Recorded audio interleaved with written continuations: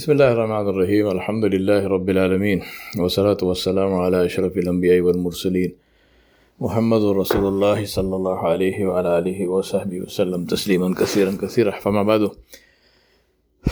Brothers and sisters, there's a basic principle which is that you get a salary for doing your duty, but you get a medal for going over and above the call of duty.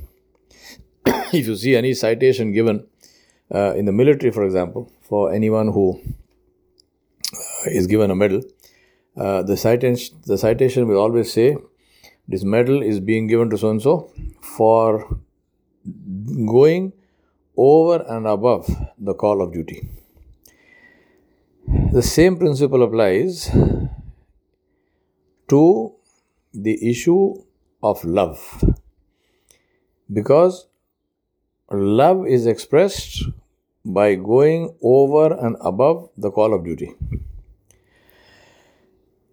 For example, your duty in a marriage is to love your spouse, to take care of your spouse. But if you say, well, I'm earning enough for my wife and children to live comfortably, and so they don't want for anything. There is bread and butter and jam on the table. So what if I forget my wife's birthday? Or so what if I forget our wedding anniversary? Right?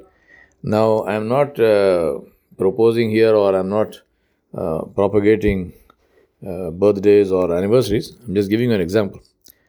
So you say, well, I forgot. Big deal. So what? Am I not providing? Am I not earning? Am I not providing?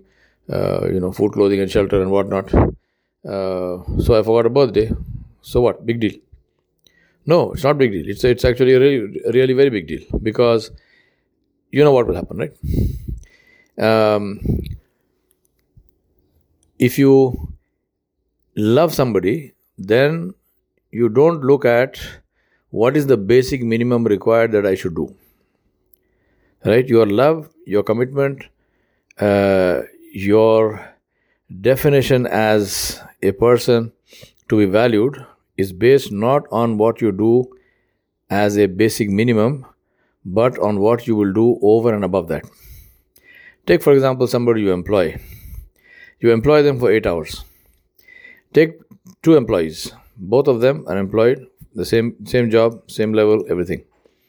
Both of them come on time, right? Both of them come on time. One of them will come exactly on time. He will take his lunch break for the duration that he's supposed to take. So if it is half an hour, 45 minutes, exactly 45 minutes, he will be out at lunch. And then he will leave the minute the clock hits the leaving time. So it's say for example, he's working from 8 to 5. Then on 9 to 5, he comes in exactly at 9 o'clock. He takes his lunch break exactly the same amount of time, and he leaves exactly at 5 o'clock. Right? Not 1 minute more. On the other hand, there is other guy who does the same thing, but when necessary, he will come a bit early. When necessary, he may skip his lunch break because he has a meeting, he has to meet a client, or there is a customer that he's serving, so he will not break off and say, sorry, you have to wait in my lunchtime. No, he would see that customer through. In the evening, some days when there is some work left, or there is something else that needs to be done for the business, he works overtime. He doesn't even charge you for overtime. He just does the work and he goes away. Now, which of these 2 customers do you value? Which of these 2 employees do you value the more? Dumb question, right? I mean, you know what I'm talking about. Now, in Islam, for example, what are the boundary conditions? The basic minimum, the boundary conditions.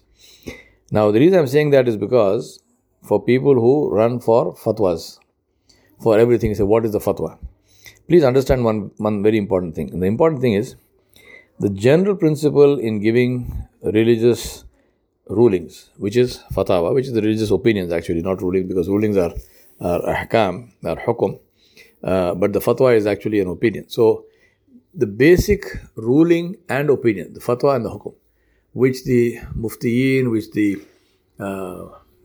fuqaha, the basic principle they operate on is to make it as easy as possible to enter Islam, and to make it as difficult as possible to leave Islam, right? To make it as easy as possible to enter and remain in Islam, and to make it as difficult as possible to leave Islam.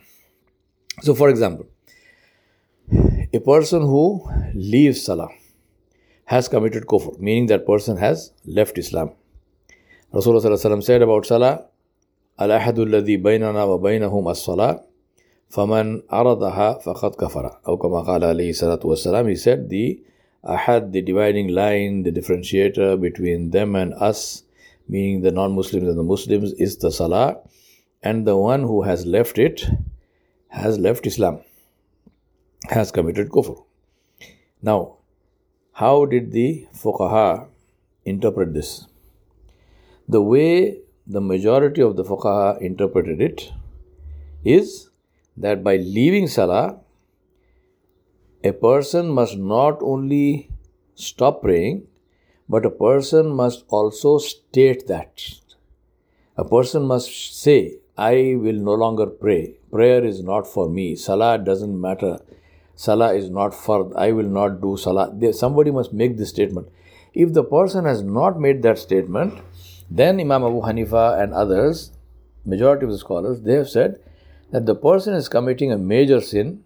The person must be punished for that major sin, but that person has not left Islam.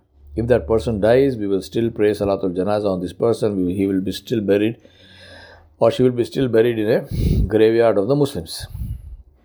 The minority of the scholars have said, for example, Imam Ahmad said, and the Zahiri scholars, they have said that Rasulullah said, the one who has left Salah has committed kufr, has left Islam. He did not say the one who has left 10 Salah or Salah for the whole life or Salah for 1 year. He said Salah, meaning if a person deliberately leaves even one Salah, that person is deemed to have left Islam. Now, how do we as ordinary people treat these two rulings, which are apparently very different? One ruling is saying that to be deemed as having left Islam, not only should the person permanently stop praying, but this person must also state that I will not pray. The other ruling is the person does not have to permanently stop praying. If he does not pray one Salah, this person is deemed to have left Islam. If he dies after that without praying the next Salah, then this person, we will not pray Janazah on him, and this person will not be buried in the graveyard of the Muslims. Right? Some people even said this person must be executed because he is a murtad. Now, how do you reconcile these two? The way you reconcile these two is the second one, which is even leaving one Salah is equivalent to kufr, equivalent to having left Islam. We use this as a way of warning ourselves, as being careful, and we say, no, I must not even leave one Salah. But when it comes to looking at somebody else, you say if somebody has left one Salah, what is that person a kafir? You say, no, he's not a kafir. This person is a Muslim. The person has didn't state that he will not pray in the future. This person has not left Salah for all time. He's just left one Salah. Therefore, what will you do with that person? Will you kill him? Will you imprison him? Will you beat him? No. You will advise him. You will speak to him nicely. You will advise him. You will try to warn him. You will tell him, look, don't do this. It is bad for you, and so on and so on. Right? Now, this is the difference. So, having said that, will you take it easy and say, it's okay, I pray, I don't pray. No. You must pray, and for yourself, you hold yourself to this value saying, even if I leave one Salah, then maybe Allah subhanahu wa ta'ala will throw me out of Islam. Because the way we look at it is that it's not a question of what the Mufti says, it is a question of what Allah subhanahu wa ta'ala will decide. And Allah subhanahu wa ta'ala is not bound by any fatwa in his decision. So if I leave even one Salah, and if Allah subhanahu wa ta'ala says this person has left Islam, then I've left Islam, I'm in Jahannam. We do not want to take that chance. So what do? We say we will pray. We will pray every Salah. If I miss a Salah, then I will pray that Salah as khada. And I will never ever make any statement to show or to imply that salah is not important. Right? So keep this in mind. All fatwa regarding every matter are always fatwa. All fatwa are things which define the boundaries. They are not things which indicate love. They are not things which indicate the upper limits. Because for the love of Allah subhanahu wa ta'ala, for any love, there is no upper limit. Love is to do the most. Allah said, وَالَّذِينَ آمَنُوا أَشَدُّ حُبًّا لِلَّهِ. Allah did not say the believers are those who love Allah. No. Allah said the believers are those who love Allah subhanahu wa ta'ala intensely, completely, totally, more than anyone and anything else. أَشَدُّ حُبًّا لِلَّهِ. This is the point. So therefore, keep this in mind, inshallah, more later. وصلى الله على نبي الكريم وآله وصحبه أجمعين برحمتك.